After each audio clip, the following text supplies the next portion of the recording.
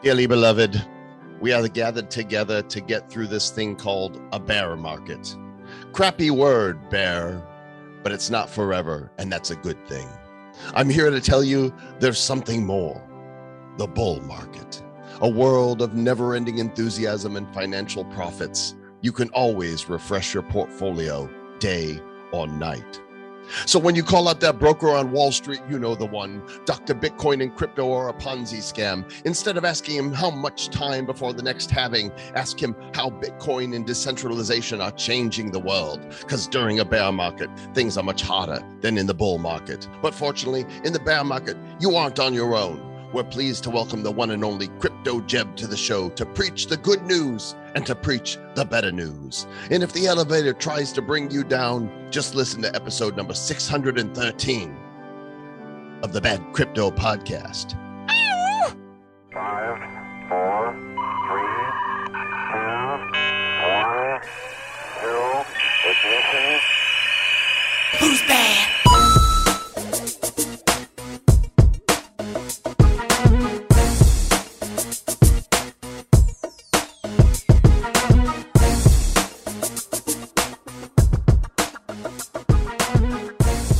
All right, let's get crazy on episode number 613 of the Bad Crypto Podcast. Joel Comm, the artist formerly known as Joel Comm, rather, and the artist formerly known as Travis Wright, Sir Lord, Ambassador of Humility. What? Yeah, that's my name still. It's evolved. Yeah, but I don't have a symbol for my name like Prince did. We should probably get a symbol. It'd be like maybe a poo emoji. Hey, it's Travis. Sir Lord Travis, the poo emoji. As designated by the poo emoji. Welcome to the show, gang. This is a passionate show. Today we've got Crypto Jebb, whose passion for crypto is only exceeded by his passion for Jesus Christ. I mean, the dude's a preacher.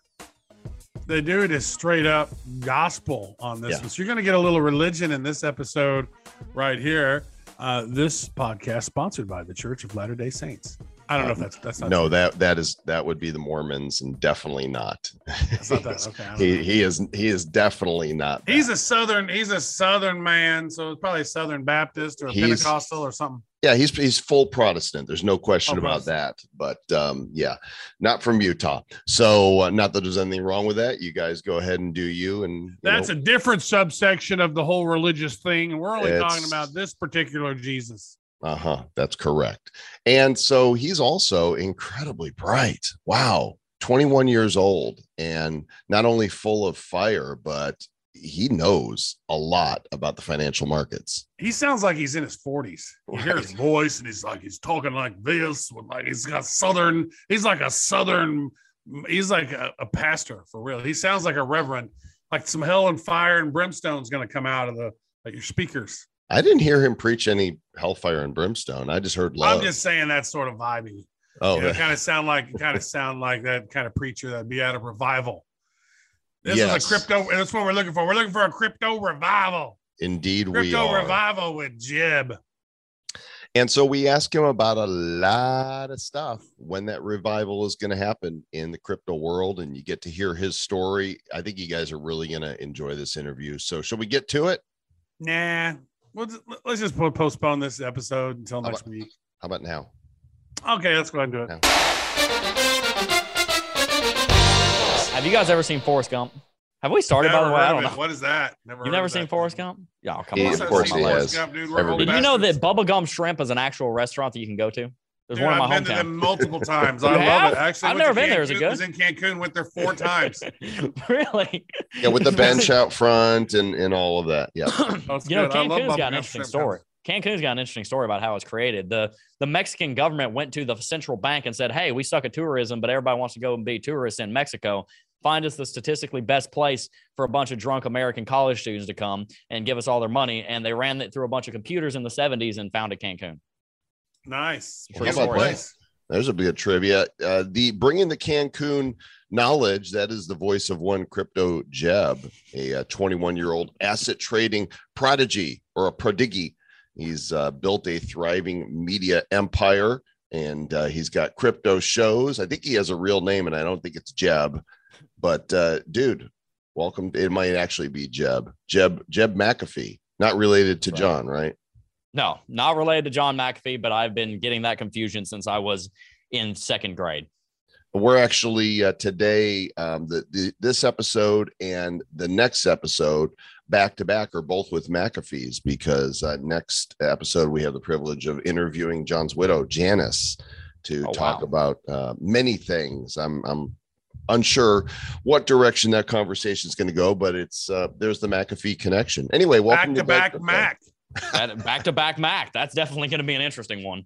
That's good. So how you doing, man? I am doing well. I am hopped up on caffeine and I'm ready to go. I got my monster. I got my monster right here. Just here we go. You got your drink. Travis has got his Atari drink, or Alani, or what was it? It's called Atari. You play it in your belly. I've got flavorful fairy farts. I think flavorful fairy farts. That's right. This is my. I'm hopped up on water. That's actually a cup. That's not water. On H2O. I mean, there could be vodka in there, but there's not, because never know. I don't drink. Never vodka. know. Cut it with water. No one ever know. Man, you are very much out front with something that is not popular today, and that is your faith. Like, yes, we live in a world right now, a post-Christian world, where if you talk about God, then somehow you believe in the flying spaghetti monster, which is so ridiculous, because spaghetti doesn't fly, but monsters do. So talk a little bit about when my 1-year-old is eating it. That's for sure. I know, right? Why have you chosen to put that out front? I mean, I'm a Christian, and it's not part of my marketing. It doesn't, change the depth of my faith, but for you, this is a very intentional thing. So we go to a church here in Gainesville called Greenhouse, and the pastor, Mike Patz, his son actually is on our staff. He came on stage one time and he had 100-foot long rope. The whole thing's white. It's white rope. He painted the very end of it red, and he said, "This is your life. Why do you care so much about it?" And that sent shivers down my spine. And I have told people that many times. We spend 99% of our time, many of us 100% of our time, so focused on what happens in this life, and we don't have what I call eyes for eternity. And the fact of the matter is, I'm 21. I, by the grace of God, may live another 60 or 70 years. Life expectancy is going up. But I will live for eternity, either with the Father or without the Father. The Lord Jesus says, "I am the way, the truth, and the life, and no one comes to the Father except for me." Well, that statement has three components. I'm the way, the truth, and the life. He is the way to sanctification for a believer. He is the truth, i.e., he is the Word of God. He is the truth. Truth in our modern, as you said, post-Christian society has become a four-letter word. It's become whatever you want to make of it. Truth doesn't exist anymore. It's all on a floating sea of whatever you want to believe. The sky is blue one day, it's green the next day. That's it's my truth. What it has turned into. It's my truth, but there is one truth. No, it's all my truth. Because exactly. that's what everybody says, right? Exactly. You need to listen to my truth, which right. I just tweeted about this the other day. I don't know if you guys saw it, but I said, there is no my truth or your truth. There's only the truth. Everything else, what we're calling my truth or your truth, is purely opinion. Exactly. That's right. And somebody responded with, "Thanks for your opinion."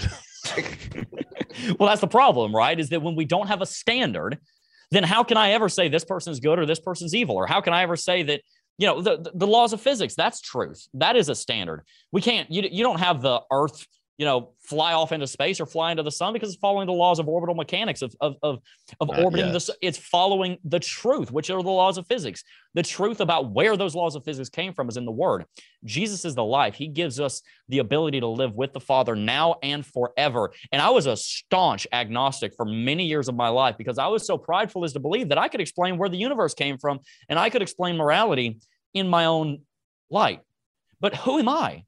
Who am I to say what the truth is? Who am I to say what is good and evil? Who am I to say that morality is one thing or another? I am nobody. I'm just a man. I can't exalt myself into that.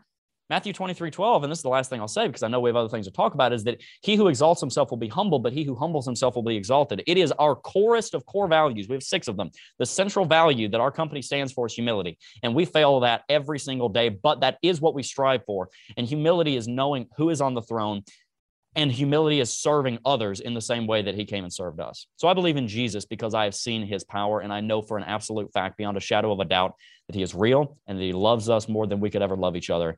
And we get our love from him.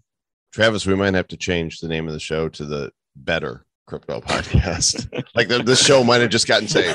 We're healing our bad ways over here today, folks. Can I get an amen? Amen. You know, I love your passion on that, man. You know, a lot of people out there seeking, trying to figure out trying to figure it all out. I know that I've been on a journey trying to figure it all out for years. My mom's very religious, and she'd only basically read the Bible when I was growing up. And I was like, wait, there's so many other forms of wisdom out there that I want to learn about, right? So I've been on this journey of discovering all these ancient wisdoms and piecing it all together and trying to, you know, quiet the blah blah in our mind, because a lot of us are out there. We all have the self-doubt. We cannot, you know, we can't do this. We're not good enough. We're not that. And finding that peace of mind, however your journey leads you, is a very valuable thing, because you can be more present, be present in the present moment, be with your family, be more loving, be more kind. And we all want to be better humans so we can become, because I've always believed this, we are a spiritual being having a human experience. Maybe we'll get 80 years. Maybe we'll get 30 years. Maybe we get 50 years. We don't know how many years we get, but not everybody is enjoying it, you know, in the moment. And they're so worried about this and that then it takes them away from being present. If you can be present, you can be conscious, you can be more loving, you can be a better person and help others along the way. And I think, like, if we are all lifting each other up, that's what it's all about in some ways, right? Yeah, that's beautiful. That's absolutely beautiful. You know, Sun Tzu says the beginning of wisdom is knowledge of thyself, but of himself. But Solomon in Proverbs says that the beginning of wisdom is the fear of the Lord. And Paul says that if Jesus did not rise from the dead, I'm paraphrasing here, then our entire religion is a farce. So for anybody watching this and you're curious about this, what I'm wearing around my neck, I would just encourage you, do a deep study. I'm not talking about just watch some videos. I'm talking about spend 5 years of your life really studying and digging into whether or not Jesus Christ did rise from the dead. It's around your neck. You can prove beyond a shadow. Yeah, because if your you can mic prove is hiding beyond it. Oh, it's your cross. because if you can prove beyond a shadow of a doubt, and I believe you can, I know that you can, that he rose from the dead, then everything that the gospel say is true, and that you have hope in eternity. He's gotten to preaching today. We get some. I think this is maybe the most religious podcast we've ever had up to this point. Well, I appreciate your forthrightness and what you stand for, and you teach the cryptos. This is what you do on your YouTube channel, and you got quite a few viewers. So why are you so passionate about cryptocurrency and decentralization? Well, I believe that there is a big problem in our world. And I, you know, first and foremost, I'm a Christian above all else. Before I'm a husband, before I'm a father, before I'm an entrepreneur, and before I'm a man, I am a follower of Christ. And the way that I believe that I can exemplify that are through, yes, my ministry, which is my business. We run our company as a business, as a ministry. We run a business that makes money to keep the lights on, but for the end goal of, you know, sharing the word of God, but and also ministering to people and helping people out. The reason that we look at crypto is because it is one of the biggest pain points that we can find in our modern world that Bitcoin has a solution to. What we are is a megaphone for the why behind Bitcoin. What is Bitcoin? Well, Bitcoin is technology, but what's more important is why is Bitcoin? Bitcoin stands on a foundation that we use as our mission statement, which is what we call financial sovereignty. Financial sovereignty is the concept of having total control over your financial systems and your financial situation. I want us individuals to have authority over and sovereignty over our financial systems and our situations. You see, the problem is when we have 8.1% inflation in the Eurozone, when you have 8.3% inflation in the United States, which I interviewed Michael Saylor a few months ago. I completely agree with him. It's probably more like 20 or 30% annualized inflation with how much the currency's been inflated. That is slowly but surely, recently more rapidly, stealing wealth from every single person that stores their wealth in that currency. Mm-hmm. The governments of the world that manipulate the currency are like children running around with scissors, and we need to take the scissors out of their hands and stop letting them play with them, because whether you're 2 years old or 80 years old, being a father now, I realize I don't care how old you are. I'm included in this. We're all just a bunch of children. We might be a little bit more mature, but mostly we're just more proud. The governments of the world think that they can control the currency and manipulate it into this thing that they can use to better the current, but they will always be bettering the current at the expense of the future. We have to take the power over the supply of the currency and the governance of the currency out of the hands of central governments and put it in the hands of a trustless basically law of physics, force of nature, like decentralized distributed code on Bitcoin. The problem that humanity faces is that it is impossible to have financial sovereignty without Bitcoin. It is impossible to store wealth into the long-term distant future without Bitcoin. I'm talking 50, 100, 150 years. You cannot store wealth without constantly generating it through something like business activity. And then you're not storing it, you're just replacing it. And you also need to be able to have the control over those financial systems, either in your hands or in a trustless third party like code of Bitcoin. I see in the Gospels, Jesus comes in and he helps the needs of people so that they will be willing to hear his message. He goes and he heals the sick. He goes and he helps the blind. He goes and he helps these people with their worldly problems, with their worldly needs, which are very real and are big travesties. And then he has a relationship, a pathway into their life to lovingly preach the good word of Jesus, his saving grace. That's what we want to do at our company. We want to help people with real problems in the real world. And then through that, we can show the love of Christ in what we do. That's why we're in crypto. You hit on a couple of points there that I think are pretty valid. Is, my estimation is a lot of the people who run the world got this sort of dark energy around them, right? They're very greedy, very, control oriented. And it's like they have this insatiable thirst for more. Like some of these global elite bankers in the world, they just have this insatiable, they never have enough. They've never get enough, even though they have it all. It's not enough for them. They want subservient behavior by the masses. They want to control us in every way. They want to make sure that we own nothing. And we're so happy about it because the great reset and stuff that's going on, and this crazy dark energy around the monetary system and how the monetary system was even created.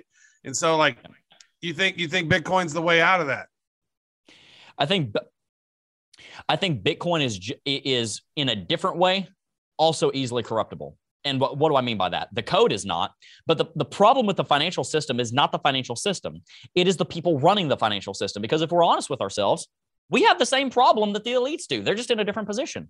I'm greedy just like anybody in power is. That's a sinful desire of my heart. I'm no better than that. What Bitcoin does is it takes the power out of a human hand and locks it into a force of nature that cannot be corrupted.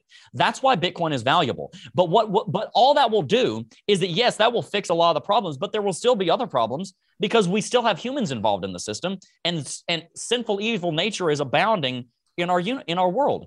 We need Bitcoin to solve a lot of these problems, but we also need a change in our own hearts. Because if we democratize and distribute the control over financial sovereignty, and I take it out of this guy's hand and I put it in mine, well, I'm just as broken as he is. Let's not fool ourselves and say that we're any better than they are. Now, we might be better in this area, but we might be worse in this area. I'm just as bad as they are because we're both totally deprived. All of us are. So I want to take the power out of the financial system's hands and put it back into the individual. But ultimately, and this is the final point of financial sovereignty, is because I want the individuals through Christ, Galatians 2:20, it's not I who lives, but Christ who lives in me, to surrender it at the throne so that the God of our universe can use it for his ministry. Because I genuinely believe that he is the definition of good. And if we surrender what we want and desire to him, then he will be where that good comes from. We are hopelessly corrupt, all of us, every single one of us. How can you clean a dirty wall or a dirty car or a dirty mirror with a dirty rag? We need a clean washcloth. And that's what Jesus is. And that's why I want these financial institutions to lose their grip on power, because it is much easier for somebody to surrender something that they actually have authority over than to surrender something that they don't. The financial system will be much more easily surrendered if it is in the hands of the individual than if it is in the hands of central authorities, which already in their mind have everything that they possibly need. In short, the individual is typically going to be much more open to the gospel than somebody who has power over a country with 200 million people and $500 billion net worth GDP. I want that financial system to be democratized and distributed into the individual's hand, because then ultimately we can surrender it to the kingdom of God. And that's what we're trying to do at our company. What if we were to find out that it was actually the NSA and the government that was Satoshi Nakamoto that was behind the creation of this this marvelous currency that we love and hope will eventually moon? Well, then,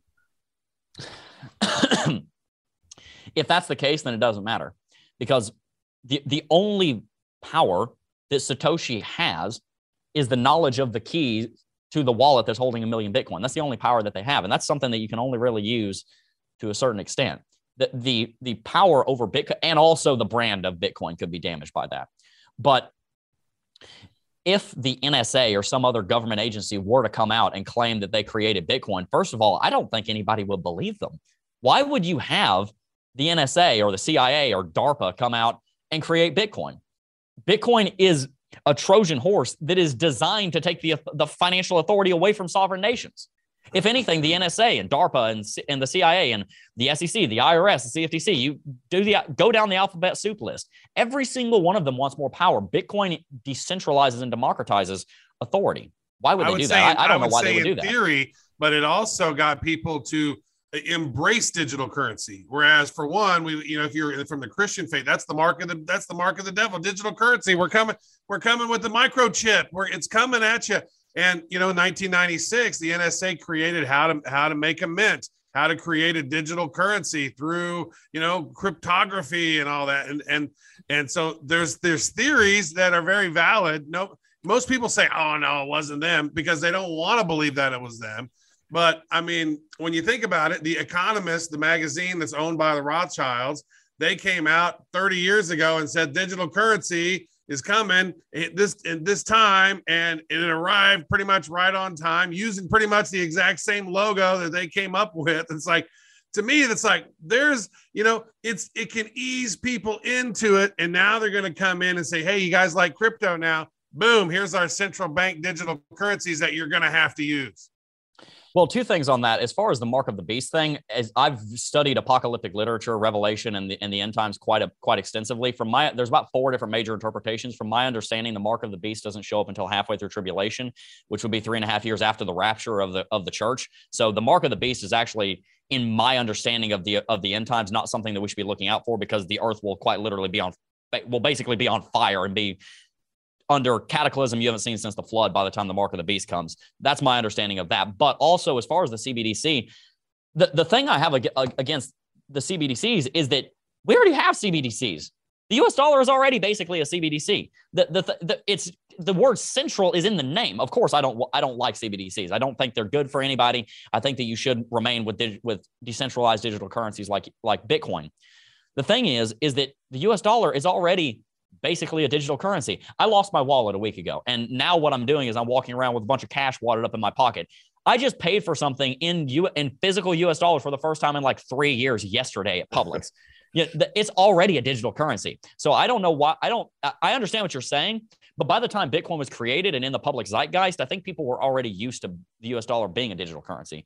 Now, as far as conspiracies going on behind the scene, hey, I'm willing to put on a tinfoil hat, because there's some crazy stuff that goes on behind the scenes. And there is a spiritual element to it. That being said, I don't know if it was behind the creation of Bitcoin. And even if it was, they built an incorruptible system. So if they're trying to build corruption through an incorruptible system, then you have a house divided amongst itself cannot stand kind of situation. CBDCs give me the heebie-jeebies. That's what I'm thinking about that. That's pretty funny. So where do you think we are in the adoption cycle? Of course, as far as blockchain goes, there's a lot of subsets of there's DeFi, there's play to earn, there's NFTs. There's so many subsets of blockchain, with Bitcoin kind of leading the way. What's the calendar from your point of view of when we begin truly entering from early adoption into the beginning of mainstream adoption? Probably the next 5 years. I would say in the internet era, we're in 1996. In the automobile, we're at 1904. In aircraft, we're in 1915. That's where we are. Bitcoin is the airplane to the transatlantic ocean liner. It is the incandescent light bulb to the candle. It is the automobile to the horse-drawn carriage. It is the future of finance. And because it is an incorruptible system, Bitcoin specifically, I'm not necessarily talking about altcoins in that. A lot of altcoins are very decentralized. Bitcoin, in my opinion, is the most decentralized, only true decentralized cryptocurrency that is major and completely adopted. That being said, because of the nature of how sovereign and sound money currencies operate, they almost always take power over unsound currencies. If you look throughout history, you look at cultures that have used agri beads or shark's teeth or large stones or copper and silver and gold coins. Any currency that started getting clipped or started getting inflated eventually was replaced by a more sound money. That's why gold has lasted throughout the years, because it is the most sound money of any money other than digital currency like Bitcoin. That's why it's been around and used as currency and is the backing for currency for thousands of years. Bitcoin is even more stable than gold, because at any moment, based on market forces, you can increase the mining of gold from 2% a year to 5% a year to 10% a year. And with the advent of space mining in the next 50 to 100 years, gold is going to get hyperinflated. You're going to see, more than likely, I can't tell you one way or the other of the future perfectly, but you're more than likely going to see space mining operations 5x the supply of gold on Earth's surface. And that's going to completely collapse the price. You cannot do that to Bitcoin. So Bitcoin is going to be the future for that reason. I want to find a big old meteorite full of gold, have it land in my backyard. That'd be badass. Like, exactly. Check out all my gold I just got. Yeah, exactly. Exactly. Yeah.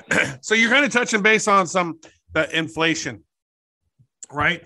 We're seeing this right now, because I think the results of very bad monetary policies of printing as much money as they possibly can, right? These central banks. And, starting in 2008, well, we're starting way before that, but really ramping it up in 2008. And then, here we are in that crisis. And then here we are now in this next crisis. And they just printed and printed and printed trillions and trillions of dollars that we owe in debt to. It's always wild. Like, United States is $30 trillion in debt to who? Who are they in debt to? Who are those people that we owe? The future. Yeah, well, the future, but a lot of them are the trustees of the Federal Reserve Bank and the global central banking systems and those big families that have been in charge of all this thing. So, in your estimation around inflation, like, where do you think we're heading? Because we're looking here maybe at nearing the end of the life cycle of the U.S. dollar as the world reserve currency. So countries aren't going to necessarily be buying dollars to buy oil, right? The price of oil is going, we just literally today passed nationally $5 gallon of gasoline for the first time ever. This is going to start really it's already impacting people a whole lot. And I've seen a lot of conversations and people who are, on both sides of the political aisle saying, oh yeah, this inflation and the high price of gas is definitely going to impact how I'm voting in this next time. Oh, and yeah. So, I mean, where do you think we're headed on inflation? Like, how long until we get hyperinflation? And what do you think this all means? The financial system is set up to continue building today on the back of tomorrow. The reason I say that we're $30 trillion in debt into the future is because when you inflate a currency and use that inflation to drive the current economy, what you are doing is you are stealing from the future to pay for the now. We are $30 trillion in debt to different people. Some of it's to foreign nations. Some of it's to the Federal Reserve's own balance sheet. Some of it's to different people. But it's ultimately to the future, because eventually that money is going to come back to bite you either through more inflation or through having to pay it back, which is unlikely to occur. Because it's a debt-based currency. It's not a credit-based currency. It's a debt-based one, which eventually always collapses. Exactly. It does always eventually collapse. The question is, how far can you kick the can down the road? Because if you look back on the and I don't have it up in front of me, but if you look back on the inflation chart of the US dollar, there are about 10 times in the last 100 years where it spikes up to 10, 20% and then drops back down to 2 or 3% in the next several years as interest rates are raised, as the bond buying is changed so that you can bring the currency inflation under control. The question right now is, are we eventually going to get the inflation that is currently going on under control, or is it going to spin off into hyperinflation? If it does, say goodbye to the modern economy as you know it. Say goodbye to all of the economic growth that we've seen, and say hello, good morning to the next depression. That's unlikely, in my opinion. I don't think you're going to see the entire global economic system totally collapse right now. It is going to be forced to undergo significant change, though. And that change is likely going to come from small changes. I think you're going to see small nations adopting Bitcoin as their legal tender, as we've already seen. But on top of that, I think you're also going to see small nations adopting Bitcoin as their reserve currency. I don't know that Bitcoin is always going to be I don't know that Bitcoin is going to become world reserve currency or not, but I do think you're going to start seeing different nations perhaps Zimbabwe, perhaps the Central African Republic, perhaps Panama, perhaps El Salvador adopting Bitcoin and holding it in their reserves. You are probably going to see different nations that are under strict sanctions, such as the current people in charge of Afghanistan, which I probably shouldn't say their name if this is going on YouTube, such as Russia. These different groups and these different organizations that are very much sanctioned by the outside world and don't have the ability to trade in foreign currencies could potentially start using the Bitcoin as their reserves. Now, what we're probably going to see happen through the rest of the year is the Federal Reserve is likely to raise interest rates another 2.5%, 50 basis points over 5 more meetings. The ECB just confirmed today that they're going to be raising base rate by 25 basis points. That will probably be going up to 2% by the end of the year. You'll likely see inflation slow down, but also you'll likely see inflation continue, but slow down over the next couple of years. The stagnation of the growth of the economy, and we enter a period of stagflation where the economic, the GDP is shrinking, but the inflation is going up. So it looks like GDP is trading sideways, moving sideways, which is basically what's already happening. The point is that you're seeing the destruction of the currency at the expense of the people, and it all proves why Bitcoin, because Bitcoin is the only answer. The only answer, and I do mean the only answer. Real estate is not a place to store your money in safely. 5% property taxes. That you can always develop more land. You can always find more efficient agricultural methods and then use some of that agriculture to buy new homes. And then you actually do have more real estate. That's something that people don't realize. They say, and I said this for a long time, well, they stopped making land about a long time ago. Well, first of all, go to the South China Sea. That's not true. But second of all, you can always develop more land. And the other thing, gold, you can't store your wealth in gold. There's no way to store your wealth in gold. It's getting inflated too. You want to tell me gold's not getting inflated? We have 100 times more gold right now than we did 2,000 years ago. It's ridiculous. Well, not only that, it's like there's like 500 times more paper gold than there is actual gold. Exactly, because it's all derivatives. Yeah. It's all on a futures market. All that manipulation by the COMEX. Yeah. Aren't they doing the same thing? Not the commies. COMEX. Hey, I don't have. Well, I do have an X actually, so never mind. I was gonna say Com doesn't have an X, but I do. Oh, Com's X. You gotta watch out for her. Yeah, shout out, and she's lovely, so we're good. So anyhow, awkward. I had something really brilliant to say, and instead I went down the wrong rabbit hole completely. We were talking about gold, so the derivatives ETFs. Aren't we facing that same beast with this push for Bitcoin ETFs? Well, a spot ETF has physical custody. A futures ETF is a derivative. If it's a derivative, then yeah, you're just creating fake money. But if you're doing a spot ETF or an ETF that actually takes physical custody of Bitcoin and takes Bitcoin physically out of circulating supply, then no, you actually are manipulating the supply, not manipulating. So educate me. What the current ETFs we have and the ones that are being proposed, are they spot or are they futures? The current ETFs are futures ETFs, and they're what are known as derivatives. So they are following the price of Bitcoin, but they're not actually holding Bitcoin, which takes it out of the circulating supply.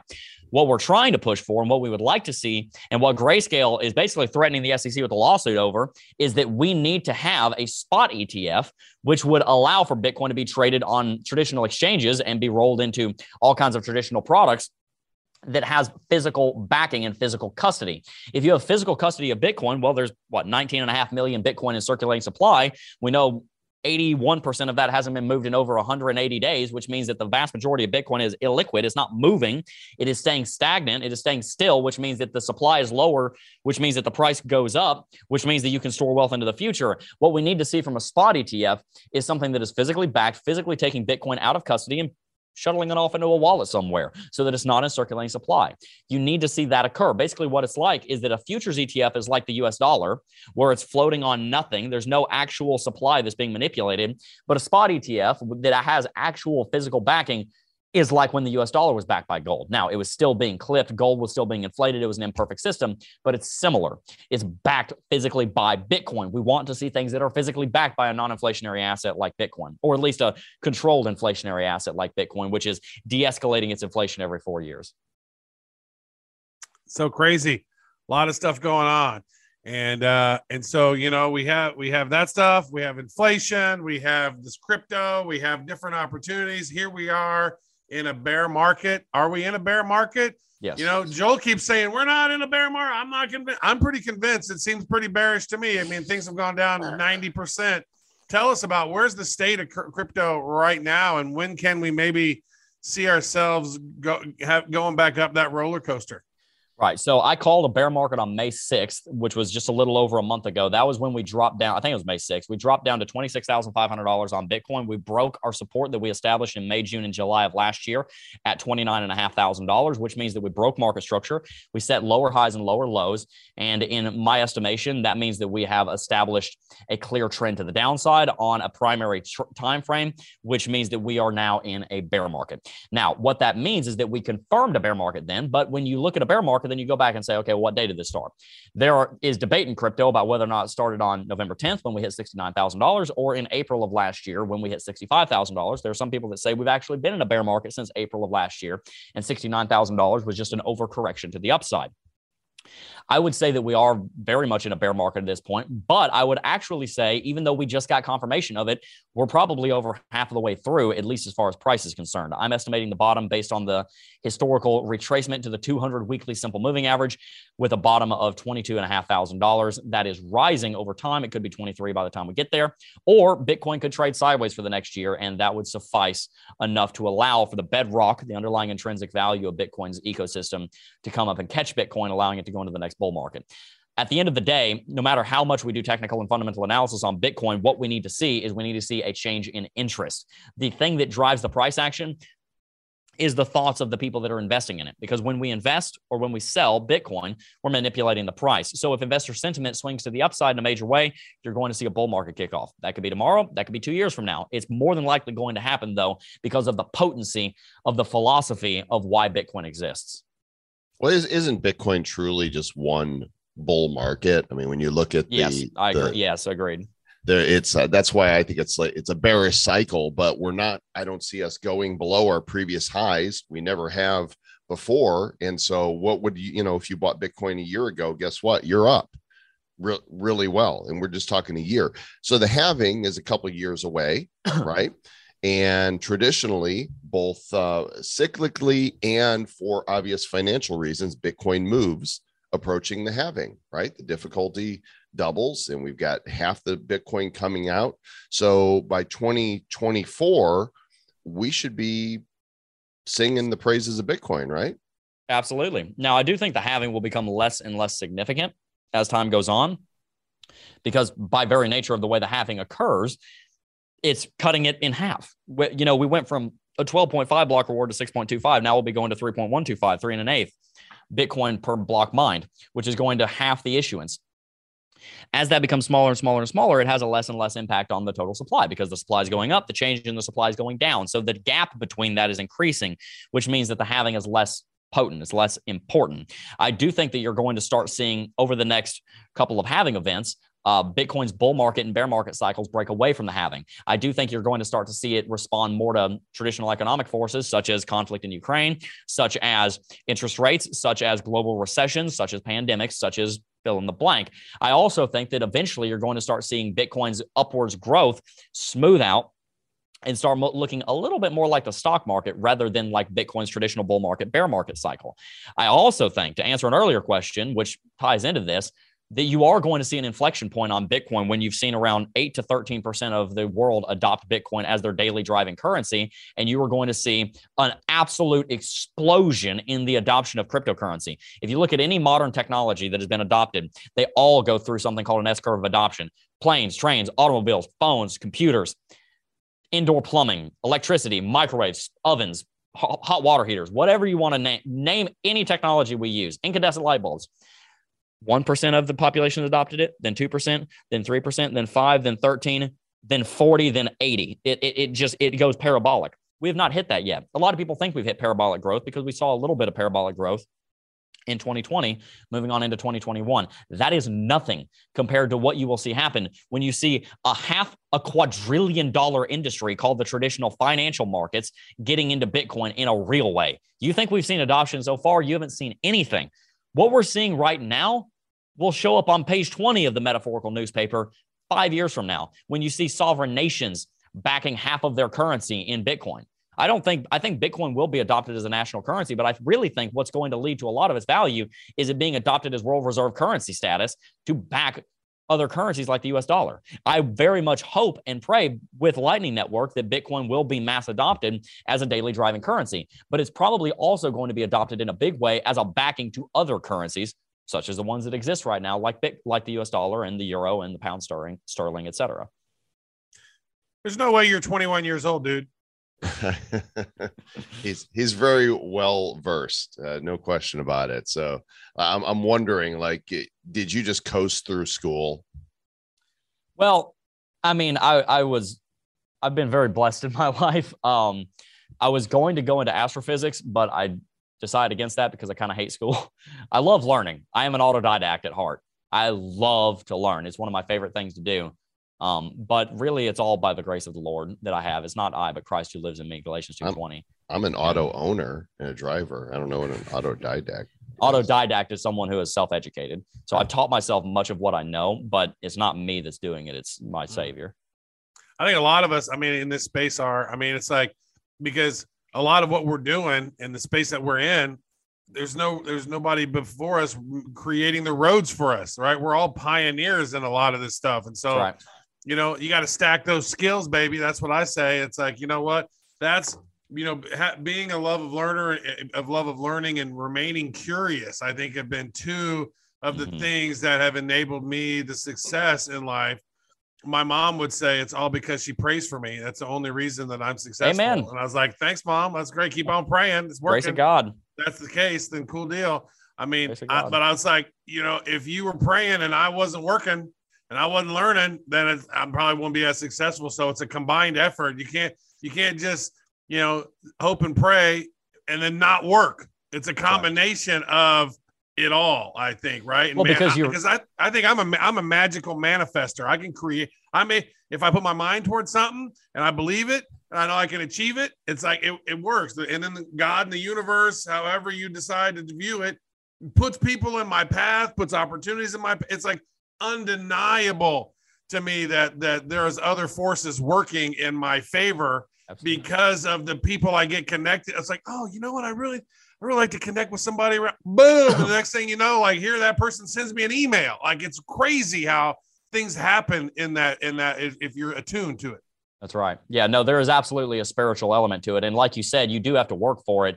The question is who is doing the work? Is it you or is it Christ? Because if we believe in the scripture of God, the word of God, it says in Galatians 2:20, not I, but Christ who lives in me, because the dead has passed away and that the new has come to life, and that's Christ in us. And so we do need to pray for ourselves, and we do need to pray for others. But then we also need to pray for them to respond to the prompting of God and what the word of God says, which is to go out and do good works. We were not saved by our good works. Ephesians 2:8 says, you are not saved by your good works so that no one can boast, but you are saved by grace through faith in the Lord Jesus Christ when you believed, so that you can go forth and do good works. I do good works because I'm saved and because I love Jesus. I am not saved because I do good works. That's the thing that a lot of Christians get backwards. I think that you probably get a lot of resistance. Do you get hate mail? Do you get? You would be surprised. No, I really don't. I don't. You know, I think one of the biggest problems that the church has is that Christ was bold and the church is scared to be. I made a decision a long time ago. I will never be ashamed of the name of Christ. You can put me in jail. You can put a gun to my head. You can end my life, but I will never shirk the name of Christ, because it says in the scriptures, he who is ashamed of his name, he will be ashamed of mine. I do not want my Savior to be ashamed of my name. The reason that I talk about the Lord Jesus so openly is because I care about the souls that email us and say, hey, because of what you've talked about, and I turn around and say, no, not because of me, but because of Christ who lives in me and the people that work on our company and the grace of God, I have come to know Jesus and my life has been transformed. I can have all the money in the world and I don't care about any of that. Sure, we love to have worldly pleasures, but that's not why I was created. That's not why any of us were created. We were created to love our Father and then to share that love with others. And so that's what we do every single day. And we do that through helping people with real world problems, because those are very real. Jesus wept. It's one of the most famous scriptures in the Bible because of something that happened in the real world. Somebody died.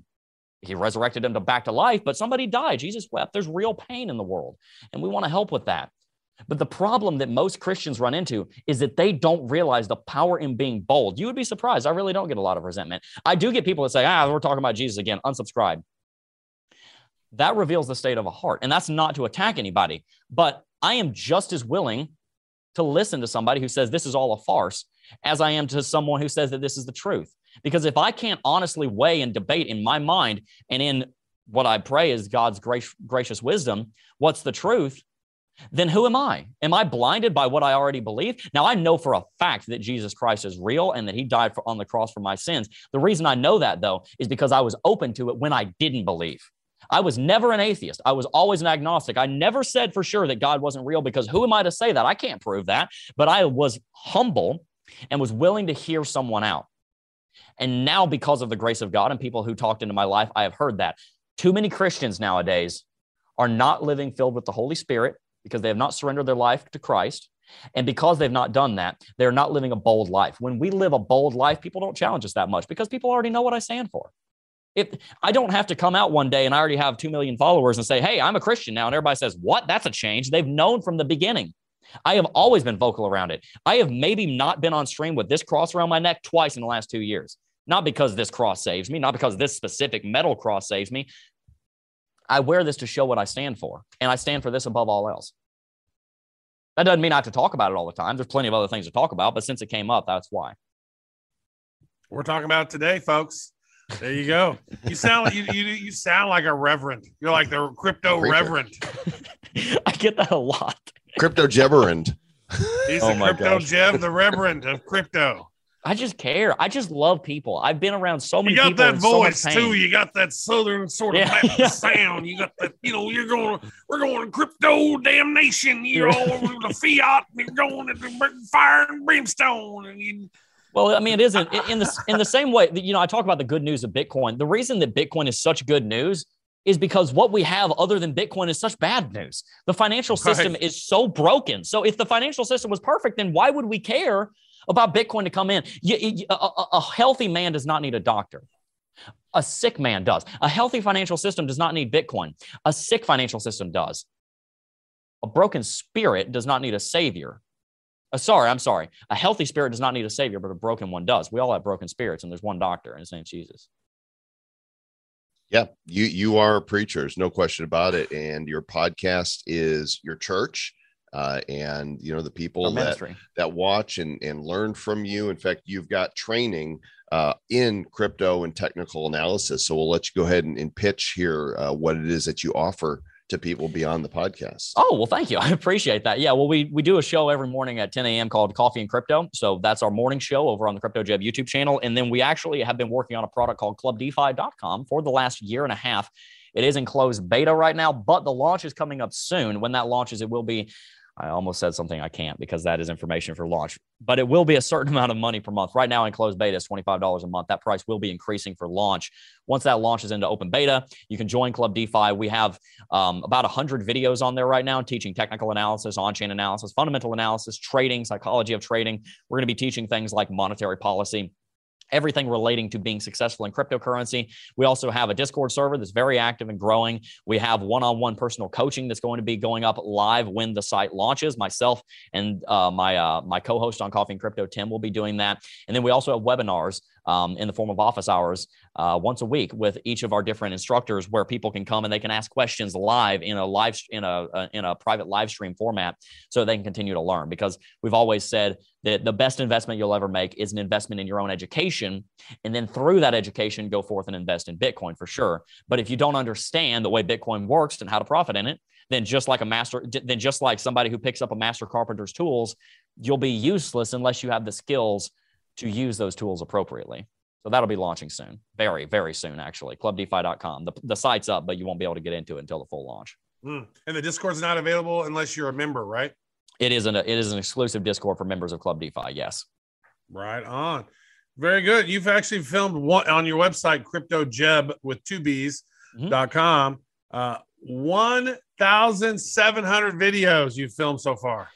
Yeah, something like that. It might be over 1,800 now. The site might need to be updated, but it's there's almost 2,000 videos on the YouTube channel. You're doing one every day? You're doing one every morning, every day, like 7 days a week, or no? Yeah. Oh, yeah. We stream 5 days a week. We have content go out Saturday and Sunday. I do something called a Sunday sermon on the channel, and I normally talk about, kind of a life philosophy thing that also ties into Bitcoin in some way.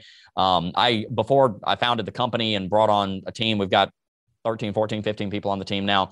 It was just myself in a bedroom, and I made a video every single morning for 3.5 years, and I didn't take a single week. I didn't take weekends. Like I got weekends back about a year ago. That was nice. So yeah. So I got a question. Are you crypto Jebb? Or are you Bitcoin Jebb?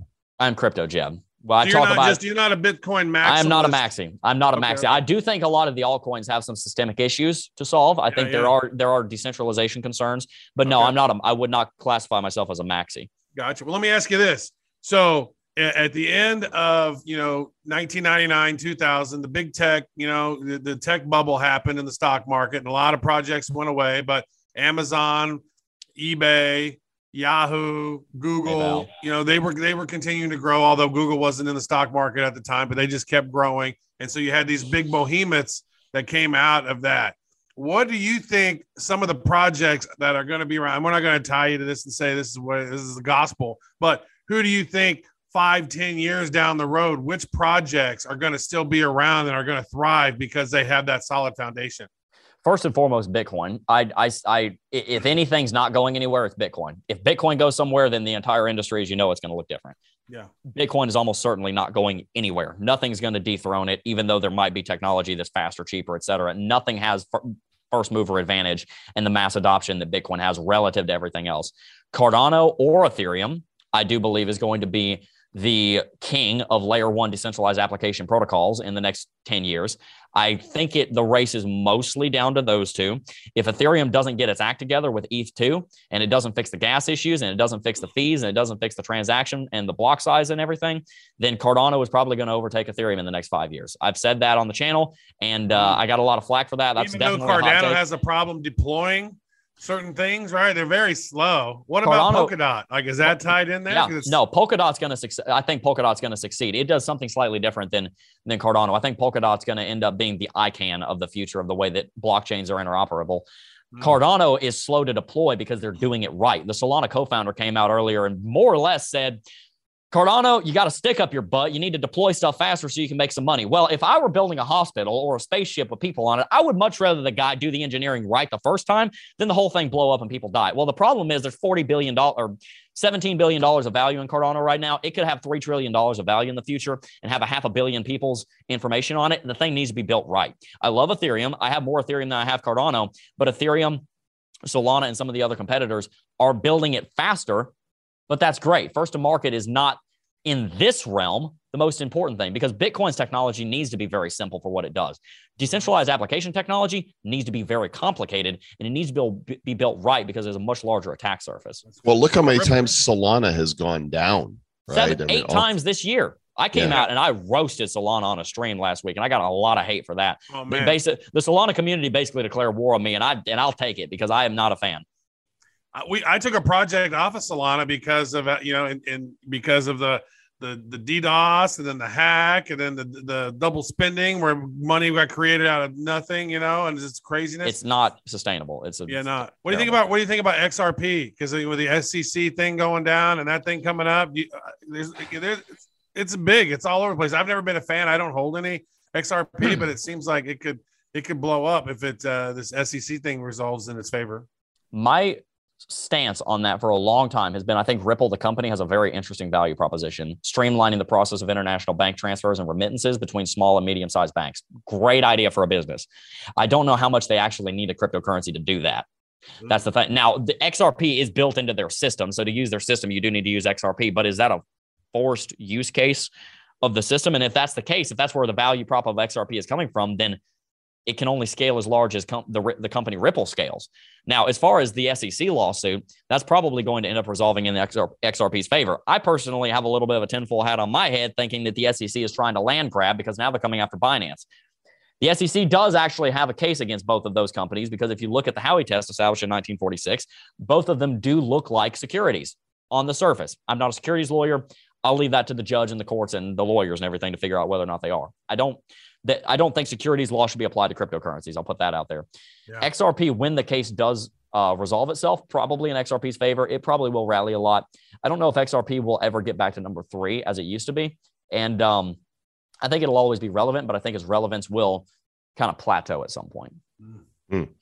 With all of your videos going on YouTube, what's your backup system? Because there could come a day in the future where, the fact that you're very outspoken about your faith could hurt somebody's feelings. And, who knows, maybe they'll start saying that anybody who, takes a religious position confidently is putting hate speech out there, which of course we know isn't, true.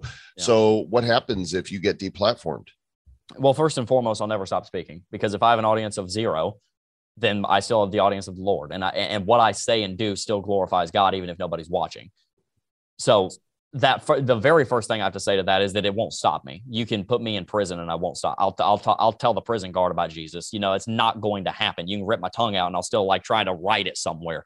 The point is, I will not stop talking about Jesus. You can kill me and I won't. The only way you could stop me is if you killed me. It's that simple. Now, as far as what the company would do, that's why we built Club DeFi, because we want the company to not be so reliant on me, a personality, because, I'm a broken man. I'm a simple man. For all we know, I could go off and do something crazy and then ruin the brand name. And then all of my employees are out of a job. We don't want that. Don't do that. You got a wife and kids. No, I'm not going to do that. But that is a Jebb went off the rails. Yeah, for real, right? He doesn't like Solana. Oh my gosh, we're deplatformed. No, that's why we built Club DeFi. Club DeFi is our backup one, so that we're decentralizing ourselves away from just my brand image, but also two, because if something does happen to YouTube, we'll go to Rumble. We'll go to Twitter. We'll go to Twitch. But what if they all deplatform you? Go to Club DeFi. Well, what if they take the website down? Well, thank God Web3 is coming out, so they can't take that down. Right. That's why we're building Club DeFi, so that if we had to, it all goes there. Are you using Odyssey? No, we're not. So that's a no-brainer. Go sign up for Odyssey. It's decentralized, and you can connect your YouTube account. It'll suck all your videos over. So you've got a backup, that's a good point. A decentralized backup. That's what we do with all of our videos. So if YouTube were, and they have deplatformed us before, we got taken off. We got taken down. What, a year and a half, 2 years, Trav? We were off almost. We were like 20. I think it was over 2 years. It was like 25, 26 months or something. Yeah, we met some dude at a conference, and he's like, "Oh, I know somebody there. Let me ask them." And he went and he asked this guy, and they're like, "Okay, you guys are back on." They said it was a mistake. Oops. That's crazy. Yeah, we got during the down. biggest time for our potential growth, right? Because it was 2017 through 2000, near the end of 2019. We weren't able to do any crypto content, which is crazy. So we don't really, sometimes we put interviews up on YouTube, but this will be audio only because none of us are anything special to look at, and we're not showing visuals. So it's simple just to put the audio podcast where people listen. Well, Jebb, thanks so much for coming on today. I appreciate your passion and your depth of knowledge and insights. I would love to stay in touch and have you back on again in the future to talk about some of these current events and all that's happening in the crypto world. Absolutely. Well, Joel, Travis, thank you guys so very much for having me, and may the Lord bless and guide you. Well, there you go. Crypto Jebb. Jebb.com is where you find him, at Crypto Jebb on the Twitters. Let him know what you think of the interview, and let us know what you think. We're open to talking to all kinds of people here on the show, and always looking for colorful and interesting guests. And what are you doing, Travis? You like checking your teeth or something? What is? I have fire and brimstone. Oh, are you burning? He's on fire. He's on fire. Yeah, that's what I'm doing. Let us know what you think. Send us a tweet at Bad Crypto Pod on the Twitters, or send us an email, badcryptopodcast@gmail.com, or call us. Why not? The phone number is 708-885-9030. It's the Bad Crypto Hotline, open 24/7, 365 days a year, 366 if it's a leap year. All to say that the voicemail is always open, and love to know what you think. Love to know what you'd like to hear on the show. If you got some comments, questions, feedback, whatever, pick up the phone, 708-885-9030. Even if it's to pick up and just say stay bad, you can do that as well. Was that the end of the show? Did you just stay bad it? No, I was just encouraging them to. So if you guys wanted to end the show for us, that'd be really cool. Is that like a preemptive stay bad then? You just that was a preemptive stay bad. Like, call us and say, hey, because people hear you say stay bad, they want to shut off the show immediately. Don't shut it off yet. They don't even want to listen to the Easter eggs we sometimes have at the end. There's going to be a really good one on this one too, because there was a little, before we talked to Jebb, we did a little opera and country music. But we weren't recording that. Oh no, I hit record. I got some stuff. You did? I got some goodies. So now it's not a surprise Easter egg anymore. It's going to be after the disclaimer. But what I do want you guys to know is if you call us and say, hey, I'm such and such from so-and-so place, stay bad, then we might start using those at the end of the show. We might have you guys close out the show. That'd be fun. Oh, that'd be kind of fun. Yeah. We need to have Technical Riff call in and maybe have Fat Jimmy. Fat Jimmy. This is Fat Jimmy. Fat Jimmy Amps. Stay bad. It didn't sound like that, but No, that's what you sound like. That's what I sound like when I'm saying Fat Jimmy. So sometimes you'll hear us go, Jimmy. Jimmy. That's actually a joke for Fat Jimmy, our boy Mike over there. He's probably going to hear this and like shit himself a little. Oh my God, you guys talked about it. Free plug for Fat Jimmy Amps. So call us and say, stay bad. That's the end. Call me. I'm alive. Call me anytime. Stay bad. Who's bad? The Bad Crypto Podcast is a production of Bad Crypto LLC. The content of the show, the videos, and the website is provided for educational, informational, and entertainment purposes only. It's not intended to be and does not constitute financial, investment, or trading advice of any kind. You shouldn't make any decisions as to finances, investing, trading, or anything else based on this information without undertaking independent due diligence and consultation with a professional financial advisor. Please understand that the trading of Bitcoins and alternative cryptocurrencies have potential risks involved. Anyone wishing to invest in any of the currencies or tokens mentioned on this podcast should first seek their own independent professional financial advisor.